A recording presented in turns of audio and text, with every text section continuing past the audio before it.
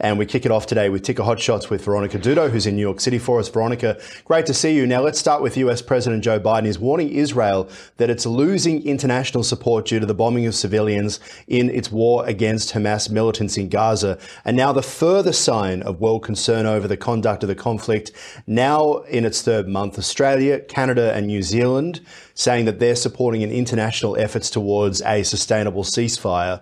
That is something that obviously Israel and Benjamin Netanyahu are very much against the concept of. But we did have somewhat of a pause over the past week, and then it continued again. What do we know? So that's really interesting to bring up, was that the ceasefire was arranged in good faith, and it was the terror group Hamas that broke it. And so they resumed back to fighting. So that's definitely something that needs to be remembered in all of this. Now, the United Nations General Assembly, they just voted overwhelmingly for a humanitarian ceasefire immediately. About 10 nations voted against it, including the United States. And it's not a surprise because last week, the United States vetoed a similar resolution on the Security Council. So that's news that's happening out of New York right now.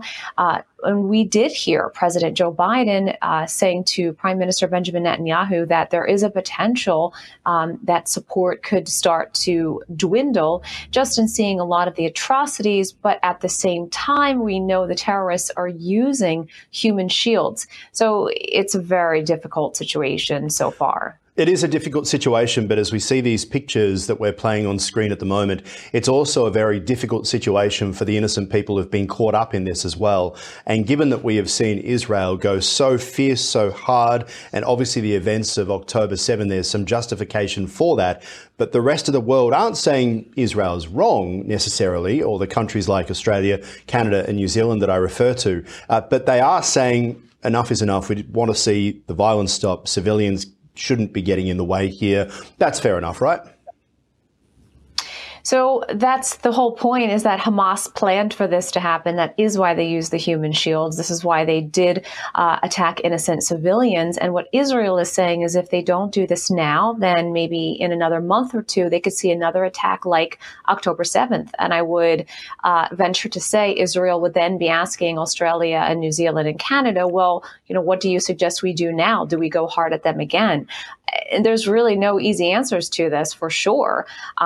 But it's definitely not. But is it possible to kill off Hamas, I suppose? Like, if this carries on, is it possible to make sure that there is no Hamas, that they're annihilated? That obviously had been what Benjamin Netanyahu had said. But is that actually possible? It's a little bit like the United States war against terror and what we saw in Afghanistan. Eventually, after 20 years, they had to pull out of Afghanistan and the Taliban's back in power. So no matter how hard, how long you go for, it's still, depending on the will of the people on the other side, gets back to where it was, right?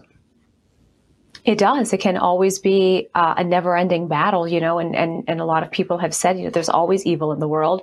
So it certainly, just shines a light on international affairs, how important it is, and how moving forward, obviously it's good for negotiations rather than violence. Yeah, 100%. All right. Still kind of connected to this, Ukrainian President Volodymyr Zelenskiy faced a skeptical reception from key Republicans during a trip to Washington seeking more military support against Russia. He won a pledge at the White House, though, that the US still has his back. Republicans have been reluctant, of course, to sign off on funding request from Joe Biden, under which Ukraine would receive about $61 billion.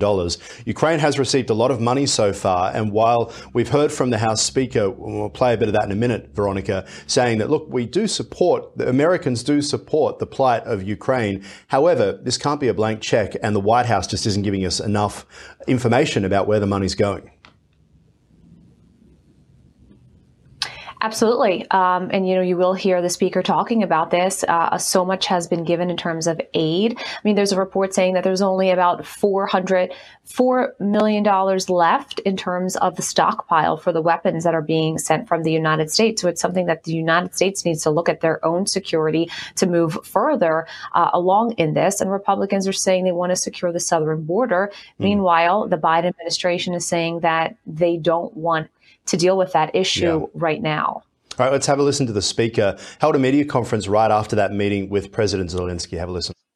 I have asked the White House since the day that I was handed the gavel as Speaker for clarity. We need a clear articulation of the strategy to allow Ukraine to win. And thus far, their responses have been insufficient. They have not provided us the clarity and the detail that we requested over and over since literally 24 hours after I was handed the gavel as Speaker of the House. And so what the Biden administration seems to be asking for is billions of additional dollars with no appropriate oversight, no clear strategy to win, and none of the answers that I think the American people are owed. And he makes a good point, except for this, and I'll point this out, Veronica, which is that if all of a sudden the United States stops financially supporting Ukraine to defend itself against Russia, tanks move on Kyiv, and we say goodbye to President Zelensky, Russia takes over the country, I would imagine that the cost to the United States' reputation around the world would far exceed $61 billion. So at this point, I think Republicans are looking at this and they're saying there isn't a plan. We're not exactly sure where the money is going. We haven't been able to deter Russia thus far. They're advancing in the east. There's tens of thousands of dead Ukrainians.